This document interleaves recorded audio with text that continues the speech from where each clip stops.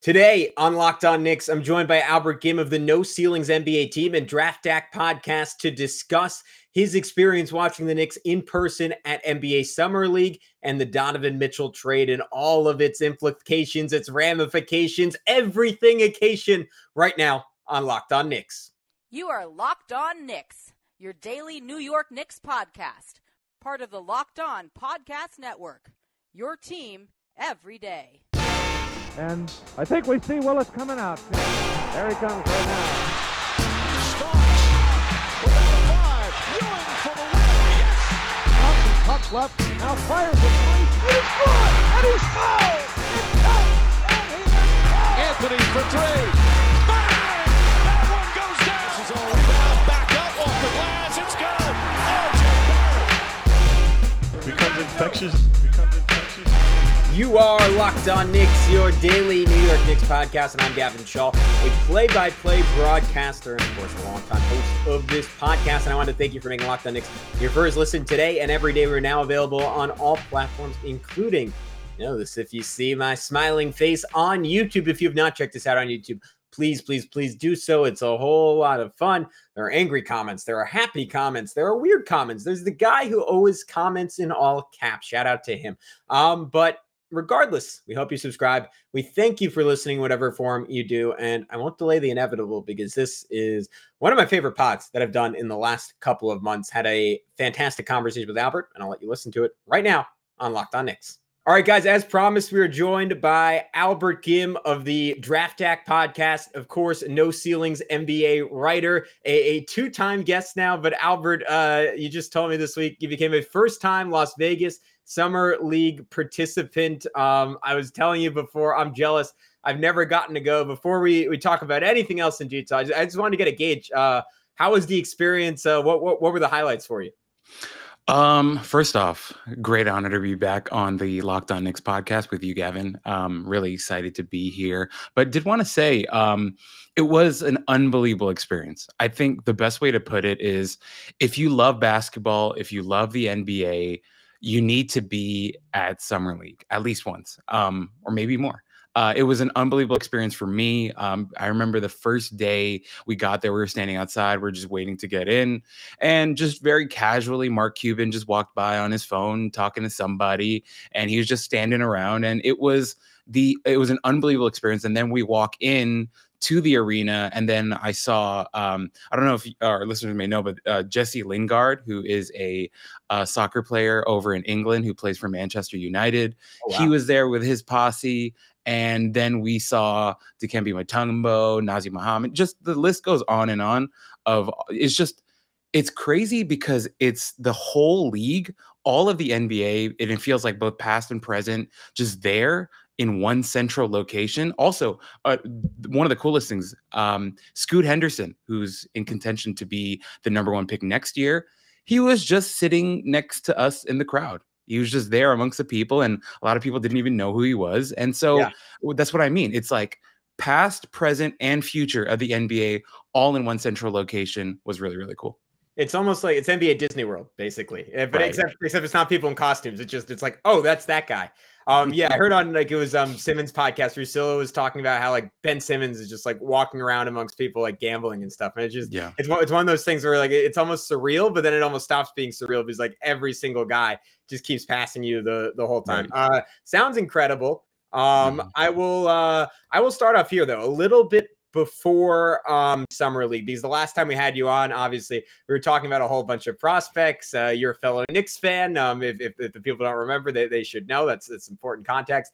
And we were getting excited for the draft and all the possibilities the Knicks had at 11. And one of my takeaways was from talking to you and Corey was like, oh wow, the Knicks really can't go wrong at pick 11. They literally could, but there's so many intriguing prospects here. And now a couple weeks later, we had the draft night disappointment of the Knicks not making a pick. Correct me if I was wrong on this, but based on your Twitter reaction, you didn't seem thrilled about it. I definitely wasn't thrilled about it the night of. Today, the news breaks that the Knicks are very much in contention for a Donovan Mitchell trade, and maybe those 3 draft picks they acquired on draft night are the difference makers in that kind of trade, or the difference makers in getting to keep one of an Obi Toppin and Emmanuel Quickley or Quentin Grimes. So all that prelude, Albert, what are your thoughts on the Knicks draft night a couple weeks later? I think the word that you used before is pretty accurate. I think in the moment, disappointment was very easily what I was feeling. It was really tough because, as a Knick fan and as a draft nerd, draft junkie, I had spent the better part of a year just, preparing for that one night. And as a Knick fan, I thought us sitting at the 11th pick, I thought there were a lot of fantastic players sitting there that I thought could have really improve this Knicks team. And so for me, just to go through that experience and to be very confused. And then we had the whole madness of there being like a nice 15 to 20 minute window where all of Knicks Nation thought that we were trading for Jaden Ivey and there was so much up in the air and a lot was going on. So to eventually end up with it being what it was, obviously was a little disappointing for me. But then again, as you mentioned, we're here now and a lot has happened since. We now have a new starting point guard in Jalen Brunson, who I'm very excited about. I think Jalen Brunson makes the team better. And if we're talking about the Knicks, we should be doing things to make the team better. So very objectively, very simply there, I'm happy that we brought Jalen Brunson in. And then now all the talk is it seems like the Knicks are going to have the best package to offer the Utah Jazz for Donovan Mitchell. And I'm sure we're going to talk about it, and I'm sure we're going to talk about the different options and the different packages and the different outcomes that might come from this. But as you mentioned, now that we're here, fast forward to today, I definitely am not feeling as disappointed, and I am pretty intrigued to see what the Knicks end up doing with the draft assets and the overall young assets that they have. I guess not to pull you back to a place of negativity, but on that night, I know your guy Johnny Davis went one pick before. Obviously, Ivy would have been the dream. But out of the guys who were available at 11 in the moment, who were you most upset that they passed on? And I doubt it has, but if anything that's happened in Summer League has changed that opinion, who's that guy now for you? For sure. There were actually three guys that I had in mind that I really thought the Knicks should have grabbed and would have been really happy grabbing. Actually, no. So I had more like four guys. The first guy that I had was Jalen Williams. And right before we started recording, I was watching the OKC Thunder play the Sacramento Kings in Summer League. And Jalen Williams is a guy who I was able to interview for No Ceilings. And it was a really fun interview for me. He was a fantastic guest. But he's a really cerebral player who had an incredible growth spurt and he was still adapting to his new body. But in college, his usage rate was really, really high. He was doing stuff on the ball, was an unbelievable pick and roll creator, was a guy who plays with incredible pace, has great vision, could shoot both off the dribble and off the catch. So he was a guy who, coming into the draft, a lot of people are like, okay, we saw that he could do stuff on the ball, but can he play off ball as well? And the thing that I think that the Thunder are doing right now that's really smart is he's getting a lot of reps off the ball and he's cutting and he's being he's a great beneficiary off of Giddey, catching the ball, making cuts, finishing at the rim with gigantic dunks. So Jalen Williams is a guy that I really loved. And three other guys that I loved, I'll be really quick on. Ochai Agbaji, an absolute winner, stud, athlete, three-point shooter, defender. I thought he very easily would have been great on this Knicks team. And a lot of fans may be like, hey, that sounds a lot like Quentin Grimes. And my rebuttal to that is, why would it be bad to have two guys like Quentin Grimes on this Knicks team? A team that's lacking modern, versatile wings. And I thought Ochai would have been great. Tari Eason is already showing out in Summer League, a guy who's a very versatile defender who flashed some playmaking in college and is, I think, going to do more of in the NBA. And the last guy is a guy who I had sixth on my board who fell a little bit, went 16th to the Hawks, and AJ Griffin. And I think AJ Griffin would have been a great addition considering how he was falling. And it reminded me a lot of when the Knicks took Kevin Knox instead of Michael Porter Jr. So those are some of the guys that I had in mind that I still think, even with everything that's happening right now, that I still think would have been great assets to add to this Knicks roster. Absolutely fair. Watching Summer League, Tari Eason's been the guy for me. I mean, just that explosion, that energy, and especially considering that there's a very realistic scenario. If a Donovan Mitchell trade comes to pass, one of Obi Toppin or Julius Randle will be going out in that kind of deal. It seemed like he would have been an excellent supplementary piece to either of those players. And yeah, just that versatility, that tenacity, the size, the physicality, like all stuff that the Knicks aren't necessarily lacking, but like could certainly use more of, and something that Tibbs in particular would I think borderline fetishize. And I think he would be maybe the rare rookie, even if his game isn't totally developed that would get some playing time. But the draft is past. The future looks bright, and we'll get to the Donovan Mitchell stuff. But I think that starts first in Summer League. You got to watch their first game against the Warriors in person. I'm sure you were there with bated breath of like just incredibly excited to see all those guys up close. Especially at least for me, I don't get to do it a lot because of the prices at MSG. What were your takeaways from watching all those dudes in person, and who stood out to you? All right, guys, when we come back with Albert, we're going to get into a couple of other Knicks who have stood out both good and bad in NBA Summer League. But first, I want to tell you a way you can stand out in terms of your eating habits, and that is consuming as many Built Bars as humanly possible. From the people who invented healthy and tasty comes the latest gift to your taste buds. You've probably tried the amazing Coconut Brownie Chunk Built Bar, but guess what? Your friends at Built have given Coconut Brownie Chunk the puff treatment. That's right, the Coconut Brownie Chunk Built Bar flavor you love, and a deliciously chewy marshmallow covered in 100% real chocolate. It's like a fluffy cloud of coconut brownie goodness. But stop drooling and listen up. They're good for you as well. Low calorie, low sugar, high protein, and all delicious. Coconut Brownie Chunks are only here for a limited time, so go to Built.com now to make sure you don't miss out. They're going fast because they taste amazing. Plus, all Built Bars contain collagen protein, which your body absorbs more efficiently and provides tons of health benefits. Eat something that tastes good and is good for you. Delicious coconut, sweet brownies, creamy marshmallow. Stop fantasizing. Go to Built.com right now to order. Go to Built.com, use promo code LOCK15 and get 15% off. Use promo code LOCK15 for 15% off your order. Well, of course, we have the three of our second year guys. The first guy that I should definitely talk about is obviously going to be Quentin Grimes. I thought Grimes was, very simply, he was unbelievable. He just looked like a guy who was very clearly a second year guy, but not just a second year guy, but a very good second year guy. He was playing with just incredible aggression. I loved how aggressive he was. Just no fear at all, no hesitancy, he was just absolutely locked in from day one. I love that he took a lot of shots as well. The biggest thing that I really enjoyed about Grimes, though, is obviously, and a lot of people have already highlighted this on Twitter, but the playmaking has been fun. And I like the fact that he's trying. The thing that stood out to me was going back and watching that Bulls game. There's one set where he's running pick and roll at the top of the key with Jericho Sims, and coming off the screen, he was trying to make the weak side hit. Now the Bulls defender obviously was able to deflect it, and the pass didn't go through. But I like that Grimes has that in mind, and that he's showing that growth as a playmaker and a willing playmaker as well. And something that I want to give a shout out to my co-host Corey Tulaba.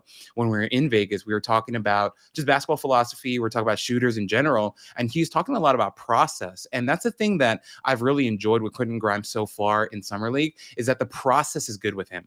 For him, obviously, all these teams, they have the scouting report on Grimes. They know he's a great shooter. They know that they have to get out to him as a shooter. So Grimes is now leveraging that, where he'll hit a three, maybe he'll hit two in a row, and the next possession off the catch, it's either a head fake, pump fake, and he's going to the rim to either create for himself or to create for a teammate or to grab a foul, right? And so the biggest thing that I guess the first person that I wanted to talk about obviously was Grimes, because he's really showing out, and of course, the defensive stuff is just phenomenal with him. So he's been kind of in my opinion, the shining star for the Knicks so far in Summer League. Yeah, this is a very lofty name to invoke, and I don't think there's anything close to a player comp there, because this guy's in a different stratosphere. But I was lucky enough, like my junior year of college at Arizona State, 8 blocks away from the name is always changing, but where the Suns Arena. It was Devin Booker's rookie year, and with Grimes, I just see a lot of similar confidence. Where the Knicks clearly told him going into this Summer League, hey, you're going to be the number one guy. It's almost, I made this reference in another podcast, but it's reminiscent of like when Miami, I think they'd make Duncan Robinson run or do push-ups whenever he like skipped taking like a wide open 30-footer. And I feel like Grimes has the same mandate from the Knicks, and he's just so clearly embraced that and played with that type of confidence, where he says like, look, I can miss, I think in that Warriors game, like he missed his first couple of threes, but there's zero fear of saying, oh, I'm just not going to shoot the rest of the game. It's like, no, I'm probably one of the 50 or so best 3-point shooters on planet Earth. I'm just going to keep firing them up again and again and again and again. And they're going to go down at a high rate. And then just the functional strength around the rim where it feels like, Right. I'm curious if you've seen this too, but like it feels like in summer league, especially, he gets a guy in his hip and he's finishing every single time. And in transition, he's seeking out contact, which maybe he did a little bit as a rookie, obviously, just because of the finite number of games, the finite number of on-ball reps. You didn't get to see a ton of that, but it bodes well to me for a guy who could make a leap in his second year. And then defensively, I mean, this is something we saw a ton as a rookie, but just how strong his hands are. And it feels like anytime just his fingers touch the ball, it's like they're stick 'em on it, and he's going to knock it away, or he's going to tip a pass,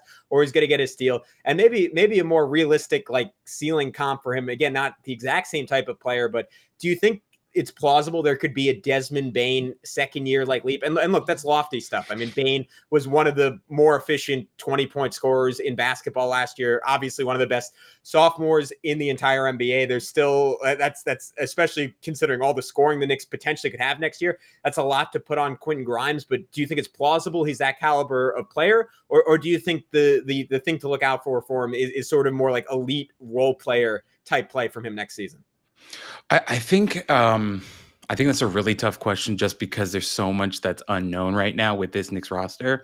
Obviously, we're going to get to Donovan Mitchell later, but if that goes through, and there's so many different variables that go into what his role is going to be like, and more specifically, what he's going to be asked to do.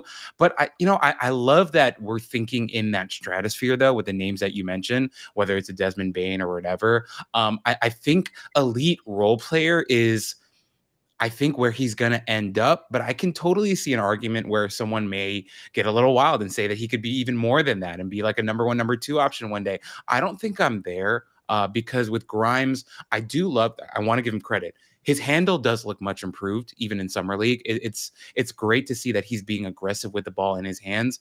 There's still little things that I think he needs to work on, like especially with his jump shot. I know he's very highly regarded as a shooter, but his shooting is not perfect, in my opinion. Even coming out of college, I was really critical of him because when you watch his misses, all of his misses were coming from when he was shooting on the way down, and he was missing short on a lot of his jumpers. And that's something that you still see in summer league as well.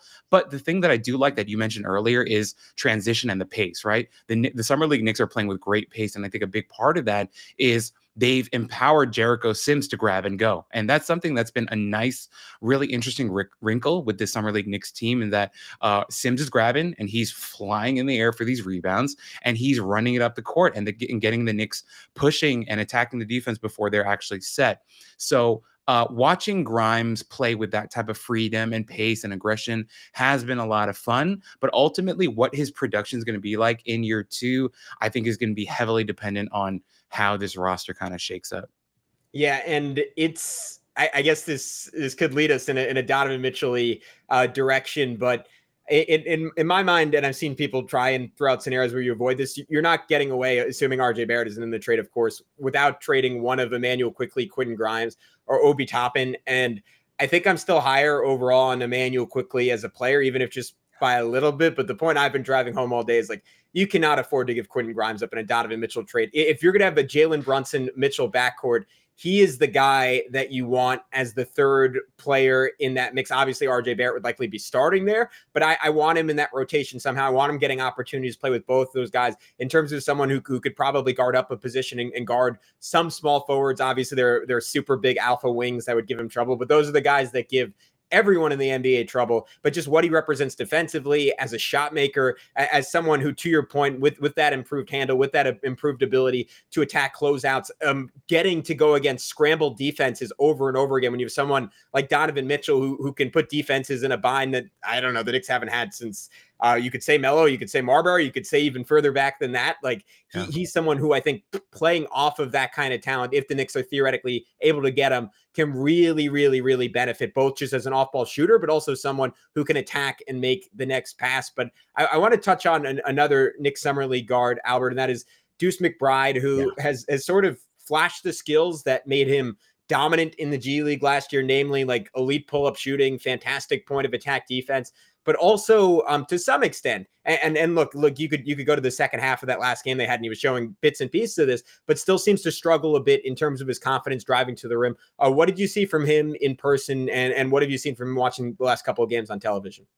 I think overall, it's really funny when you start to juxtapose Grimes with McBride. I wouldn't go so far as to say that they're polar opposites or like miles and miles away from each other. But the best way that I would characterize McBride as a prospect is he's still a little rough around the edges. I think Grimes is a little bit more polished, a little bit more ahead in terms of being ready to be a producer and a contributor to like a playoff contending type of team. But with McBride, he's definitely still rough around the edges. And I think the biggest area where we see that is in his decision making. I like that he is a willing passer. I love that. However, in my opinion, I think some of the reads that he's making are a little bit on the slower side.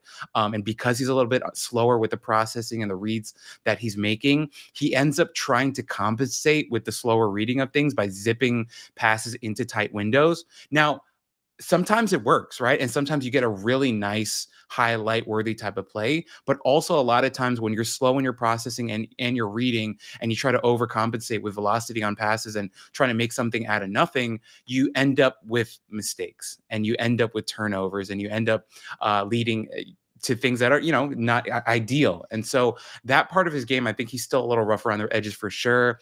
As you mentioned, I like the pull-up shooting. I like that he took a lot of threes in that Warriors game. I think he went 3 for 10, and people may be like, all right, that's a low percentage, whatever. But I like the confidence. I like that he took them. Some of the threes that he took were at the shot and end of the shot clock. So we're not like the cleanest looks and the most ideal situation, but he did hit some nice ones. And, in the Bulls game as well and the Blazers game as well. So he is still very much a developmental type of guard.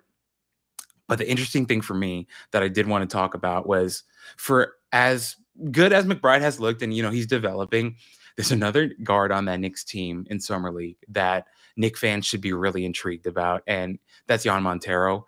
Jan Montero is a guy that maybe a lot of Knicks fans are not very familiar with, but he's a guy who played internationally in Spain and then played in the Overtime Elite this past season and then entered into the draft, ended up going undrafted. But I can tell you this, he's a guy that I watched a little bit of before the draft. Obviously we're a draft website, but watching him live was a very different experience because Montero is a guy that I think Tibbs is absolutely going to fall in love with. And the reason why is he is a absolute problem defensively. Montero is small. He's probably around 6'1", 6'2", but classically Tibbs likes those smaller guards who can defend, who can be feisty. And Montero is one of those guys. He has ridiculously quick hands and strong hands, and he's going to be a really strong, heady, annoying type of defender. And then offensively, like the shooting, if that comes around, like a lot of people think it might, he's a really good playmaker and a guy who can actually make decisions for you on offense. So for the Knicks fans out there who are not very familiar with Montero, I would say keep him on your radar because he can very easily be like a John Lucas type of guy that Tibbs just falls in love with. And a lot of Knicks fans are not going to be familiar with, but ends up in the rotation. So he's a guy from Summer League that if you aren't very familiar with, keep an eye out for him. Yeah, I've been calling him Gene this whole time, so you could tell he's been unheralded, at least on this podcast. My apologies on that. But yeah, I've liked some of the flashes I've seen from him as well, and good name to know. Another one that you've mentioned is Jericho Sims, who to me, I mean, neck and neck with Quentin Grimes is the most impressive guy this summer league. I love the work that he did as a rookie, but it's clear that some of the tendencies we saw from him last summer league in a good way in terms of him being aggressive and trying to expand his game, that he just didn't get to flash in the NBA because he was playing limited minutes. And it's so hard. I mean, you're an undrafted rookie. You're fighting for your basketball life. You don't want to say, hey, let me test out this thing. I've tried in practice a couple of times where I go off a rebound and I try and take it up the court and I try and go one-on-one. Like you screw that up. We've seen it with Obi Toppin, who not undrafted, the 58th pick in the draft, but Obi Toppin, far from being undrafted, the 8th pick in the draft, he's tried stuff and basically been said, nope, you're banned for the rest of the game. Sorry, too bad.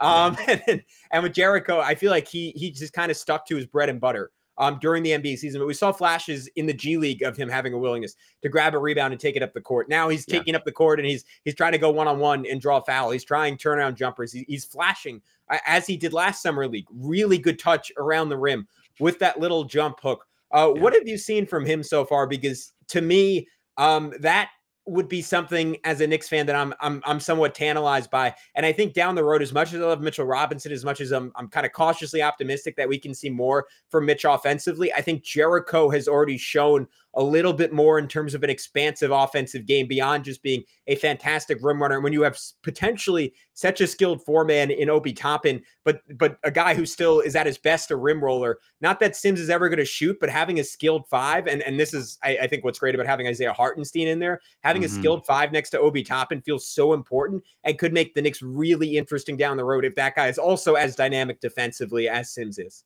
Yeah, no, I agree with you. I think, as I mentioned before, the grab and go stuff has been really fun and really awesome to watch, and obviously gets them going and helps them play with pace and just attacking the defense. Defensively, he's moving his feet really, really well. But to go back to your point, I think offensively, the thing that I've really enjoyed so far is he's setting good screens. As much as I like Mitchell Robinson, some of the issues that we have with Mitch at times is sometimes he sets absolutely terrible screens or non-existent screens, And the thing with Sims that I love a lot is if you watch in Summer League, he's getting a lot of open looks for Grimes and McBride off of these really nice dribble handoffs and just straight up setting rock solid screens. So that's been really, really fun to watch with him. Obviously, he's working hard on the offensive boards and stuff like that. But if I can, one little critique that I have of Sims is that at times I think his hands can be a little shaky. There were a couple possessions where Grimes or McBride would throw him just absolute dimes and, he would kind of fumble the bag and not be able to finish. So I'm with you. I'm really excited about Sims and the way that he plays, but I think sometimes his hands can be shaky. And then defensively, another critique that I have, just to kind of give you kind of, some understanding of why I feel this way. We were watching the Cavs and Spurs play in the smaller gym. I think it's the Pavilion, whatever it's called. Ochai Agbaji playing for the Cavs. You could literally hear him calling out everything and just being an unbelievable communicator on that side of the ball. Sims at times, though, watching him play for the Knicks, I would like him to be a little bit more vocal. Like, I know that that's not really in his character. He seems like a very quiet, to himself, introverted type of guy. But on the defensive end, I would like him to talk a little bit more. I think that communication piece is really important from the bigs. I think they should be calling things out very readily and being, kind of the quarterback of the defense at times, calling things out. So I would like a little bit more growth from him in those areas, but I'm with you. There's a lot to be excited, especially considering he was a 58th pick in the draft and what we saw in year one and what we're already seeing in Summer League. He gets up in the air really effortlessly. And it's not just how high he's getting, but how quickly he gets there. So Sims has been an absolute delight to watch. So I agree with everything that you said. Yeah, if I can tack on one more critique, which I hate to do as a founding member of the Jericho Sims fan club, but I want to see him continue to get more aggressive around the rim. I noticed this a lot last year where people were like initially very complimentary of this skill, but then it sort of became like, all right, you're overdoing it, where he'd get a rebound and he would just zip the ball out to a 3-point shooter. I was like, oh, wow, Mitch. And to Mitch's credit, he got a little better at this as the season went on. But my first thought was, oh, man, Mitch never does this. That's so satisfying to see him looking out for 3-point shooters. And then at a certain point, you're like, dude, you're 7 feet, you're strong, you can jump higher than basically anyone in the league. You gotta flush that on someone's head and make fun of them after. And we've seen that in Summer League a little bit, where I think it might have been the first play of that Bulls game or the first play of that last game where against Portland, where he caught it on a short roll and kicked it out to Ferran Hunt for a three. And it was, and Hunt was wide open and Hunt drained the three, but he had two smaller guys on him. And part of me was just like, dude, just go up, just yam that. And I want to see just a little, even if it's occasionally the wrong play, I want a little bit more of that tenacity around the basket. I think that could do him some good. Albert, the last guy I want to touch on, but then let me know if there's anyone else that stood out to you, is Ferran Hunt. Obviously someone who projects as sort of the last guy on this Knicks roster, not someone who's going to play a ton of minutes this year, but I mean, he's just had some insane flashes of athleticism. I believe setting the Summer League steals record in that second game against the Bulls, has looked really, really good in transition, is big, is long, has hit a couple nice threes. What have you seen from him so far? No, I'm with you. Like that first game just came out against the Warriors and had 7 steals, which was phenomenal. He was flushing everything. He was running out in transition, had that really nice windmill dunk. Right. So obviously all that stuff is great and it is exciting. My only thing with Hunt is he ever really going to be able to shoot is the question with him. I know he's hit a couple threes, so I don't want to say he's like an absolute nightmare of a shooter, but if you watch the shot and you watch the process and all that stuff, he's not a strong shooter yet by any means. So if Hunt can keep developing that jump shot and be a threat out there, then obviously we're talking about a very different player. But considering his size, athleticism, his defensive instincts, and all that stuff, I can understand why he's on a two-way contract with this Knicks team. However, I think there's still a long way to go. So I won't go too long on Hunt. I obviously, you love the effort, you love the athleticism, you love the production so far. But in terms of the next level, like the NBA game, I still think there's a lot more that he needs to prove offensively before we can actually count him to be like a rotational guy. Yeah, I think that's entirely reasonable. And the place I wanted to wrap up is on Donovan Mitchell. I'll throw you the package I threw out on the pod earlier today, and you can let me know what you think. My big thing is I don't think the Knicks are anyways. I'm not trading RJ Barrett for him. And I think you got to strike that perfect balance of you don't want to give up all your picks, and you want to leave a team intact that is ready to compete. So what I had, and who knows if this gets it done, is Immanuel Quickley, Julius Randle, Cam Reddish, the Knicks 2023 first round pick unprotected, the 2023 Dallas pick, the 2023 Wizards pick, the 2023 Pistons pick, the 2025 Bucks pick, the Knicks 2025 first round pick unprotected, and swap rights in 2026. And if you're the Knicks, you can look at that and say you're trading one really good young piece in Immanuel Quickley. You're trading a mystery box in Cam Reddish. You're trading Julius Randle, who you probably don't want anymore. Anyways, Utah is probably looking to reroute Randle somewhere else for a first-round pick in that scenario. Or maybe that guy is Evan Fournier instead of Julius Randle in that position. And if you're the Knicks, you're only giving up 2 of your own picks. You're giving up 1 swap. And you walk away with a Donovan Mitchell. And part of me looks at that and says, all right, it's objectively maybe a little bit less than the Rudy Gobert return, which seems like too little on paper. And Donovan Mitchell is a pretty incredible offensive player, if not a guy who absolutely changes your championship equity from day one. I think if anything throughout this whole process, and obviously it's the Knicks fans' interest to do this, he's maybe been a little bit underrated. This is a dude who just as recently as 2 seasons ago, I think many people still considered on track with the Jason Tatum type of guy, and rightfully so. Just had these incredible playoff performances early in his career. Very real questions about his defense, particularly next to Jalen Brunson. But I see a tandem there that isn't that different than what Tom Thibodeau has had the last couple of years on the defensive end, and has still struck together top 5 defenses. So I'll throw that all to you, Albert. Where are you at on a theoretical Mitchell trade? Do you think it's sort of a situation where the Knicks they can't be picky and they have to take a star when he's available, even if you have to give up an insane amount to get him? Or are you kind of biding your time and saying, all right, who else is going to really beat the Knicks on a better offer? There's a lot there in what you said. Yeah, for sure. But I think the best place for me to start is I like Donovan Mitchell a lot. Obviously, he had a rough go in the playoffs this past season, but we have to remember, and this is something that I think sometimes people can overrate, people can underrate. It's kind of all over the place. Donovan Mitchell is 25 years old, and I think that's really important for us to put out there. I'm actually not as worried about the defense with him next to Brunson, because my thing is Donovan Mitchell has carried the load offensively for that Utah Jazz team for a long time, and he has been the main sole creator on that team. I mean, when Ingles was healthy, obviously he was doing some secondary, tertiary stuff for them, Jordan Clarkson, Mike Conley, whatever, but his usage rate was really high on that Utah Jazz team. On this Knicks team with a Jalen Brunson, with an RJ Barrett, I think things will look a little bit different for him. And with the scheme that Tibbs has, I think Tibbs will push him to obviously guard and defend at a higher level than he has in recent seasons. So I'm not that worried about that. And also the most important thing, him coming home, I think will rejuvenate him a lot too. You know, obviously he was at the Met game a couple of weeks ago. New York is near and dear to his heart. So playing for this city will mean a lot to him for sure. In terms where I think things get a little tricky. I know a lot of a lot of Knicks fans out there are very wary of putting Quickley in a trade package because there are a lot of Knicks fans who love Immanuel Quickley, and I understand that. My only issue is this: the profile of player that you're trading for in Donovan Mitchell and the role that Quickley is going to play in, because we just signed Jalen Brunson to be a starting point guard. We still have Derrick Rose on this roster. Quickley is a third guard on this team. And so the fact that you're going to be able to package a third guard with other pieces, of course, to get back a Donovan Mitchell to be your starting shooting guard is the price that you have to pay. And you mentioned the Fournier part, the Randall part, whatever.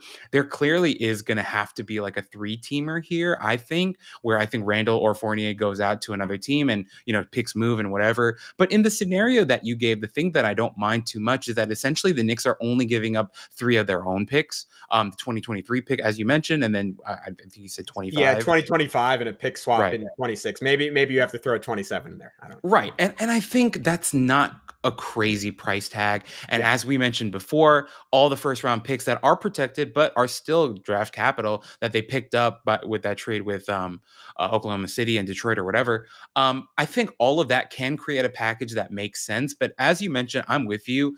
I think they absolutely cannot put RJ Barrett in that trade. And I think that'll be, if they can pull off this trade without putting RJ Barrett in there, that's a win for me. I think that's a really savvy move, a smart move by the Knicks. And once again, like, it's not every day that you find a 25-year-old guard out there. Now, people might laugh at me and be like, well, DeJounte Murray was just on the market a couple of weeks ago. That's fine. But okay, Mitchell's on the market right now. Who after that? We don't know. Right. And I think considering his age and the pedigree and the fact that he's from New York and all these different and the packages that are going to be out there, I would have no problem trading for Donovan Mitchell, and I'm not that worried about the fit either. So if the Knicks end up with Donovan Mitchell with the package that you talked about, I think this is a really intriguing, fun team in the East that could actually make some noise. I wouldn't go so far as saying that this would make them title contenders.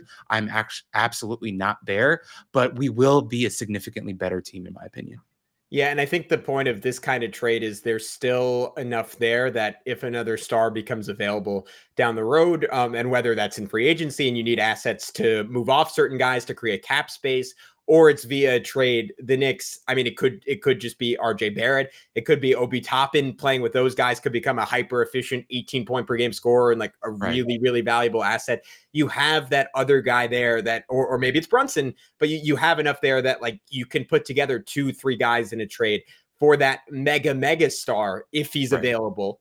To complement Donovan Mitchell and become legitimate championship contenders, while in the meantime having a pretty darn good team. And I know sometimes that I'm very much guilty of it. Sometimes that gets lost in the discourse. There's value in being a very good basketball team. My life would be a lot happier if the Knicks went from a fun, if bad basketball team to a very good basketball team. That is a significant jump. And even if they don't have championship equity, that's not a team. I mean, it's cliche to say, but that's not a team you want to see in the first round, right? That is a lot of firepower. That is 2 very savvy guards. I mean, we saw Mitchell again with zero help very early in his career, not necessarily pushing teams to the brink, but throwing some haymakers against some great Rockets teams, then that Nuggets team in the bubble, and on and on and on and on. I mean, the dude is an absolute killer, whatever his flaws are. I mean, one of the best pull-up 3-point shooters in the NBA, one of the best young scorers in the NBA, who's gone toe-to-toe with some of the best in the league. So I'm like you, those guys don't grow on trees. The perfect star trade is somewhat of a myth. It's once every decade, every 5 years. You can't wait forever on it. This might be the next window. The question is, like, does Danny Ainge push them to that breaking point where it's just too much? Or does the market dictate that that's not the situation in the Jazz with a young coach coming in, already having traded Rudy Gobert, a scenario where Mitchell opts or asks out early in the season, his value goes down slightly more. There should be urgency on both sides, and I think there's a middle ground here in a trade. It's just kind of both teams finding it. Agreed. I 100% agree, and it's like you said, these guys don't come around all the time, and it feels like they do, but it's not always the case. And so, look. We've stacked up these assets for a reason. Obviously, we have ties with Donovan Mitchell. I think it's going to happen. Honestly, like if you were to ask me, is it going to happen? I'm starting to really believe that it might actually happen. And if it does, I think it'll be really, really exciting. I'll very quickly be buying my Donovan Mitchell jersey as soon as possible. And I'll be excited because, as you said, if the Knicks are a better team, then Knicks fans should be happy. And I know like we as Knicks fans love to be miserable and we find ways to be miserable. But guys, like if we can end up with Donovan Mitchell, we should be pretty excited about it. And as you said, you got to give up good to get good is how the world works. It's not just basketball. The world works that way. It's very hard to get good without giving up anything. So the Knicks are going to have to give up some assets here, but Mitchell is a great bet to take because, as I mentioned, he's really good and he's only 25. So I think it's worthwhile for sure. All right, Albert, I hope to see you in that Mitchell jersey next time you're on the podcast. But before I let you go, man, can you tell everyone where they can find all of your great work? And I said it last time you and Corey were on. I said last time Corey was on. I mean, No Ceilings, turning out some of the best draft coverage out there, period. You and Corey, huge parts of it. Loved having you on last time. Loved having you on this time. But one final time, where can people find all the great work you guys do? Yeah, for sure. You can find us on Twitter at No Ceilings NBA. We have our YouTube channel as well. No Ceilings TV is where you can find us. And then our Substack, is available as well. I'm on the Draft Stack NBA podcast with Corey. That's a pod that we do every week. We're actually off this week because Corey and I just got back from Vegas and our wives need to spend more time with us. And so I'm kind of breaking the rule here and snuck away to do this pod with you really quick. But it means a lot. I'm always willing to jump on with you guys in the Locked On Knicks podcast. We love what you guys are doing. Me being a Knicks fan my whole life, to be able to be a guest on a Knicks podcast is always surreal and very humbling. So I love being on, and I can't wait to be back with you. All right. Thanks so much, Albert. And thanks to all of you who tuned in. We will be back with much more coverage, maybe a couple of special guests, including maybe our boss, David Locke, Utah Jazz broadcaster, who talked some crap about a Donovan Mitchell trade last time around. We'll see if he wants to come back on now. We're trying to get him, but we'll talk to you all soon. Until then, be good. Peace out. Enjoy the rest of your week.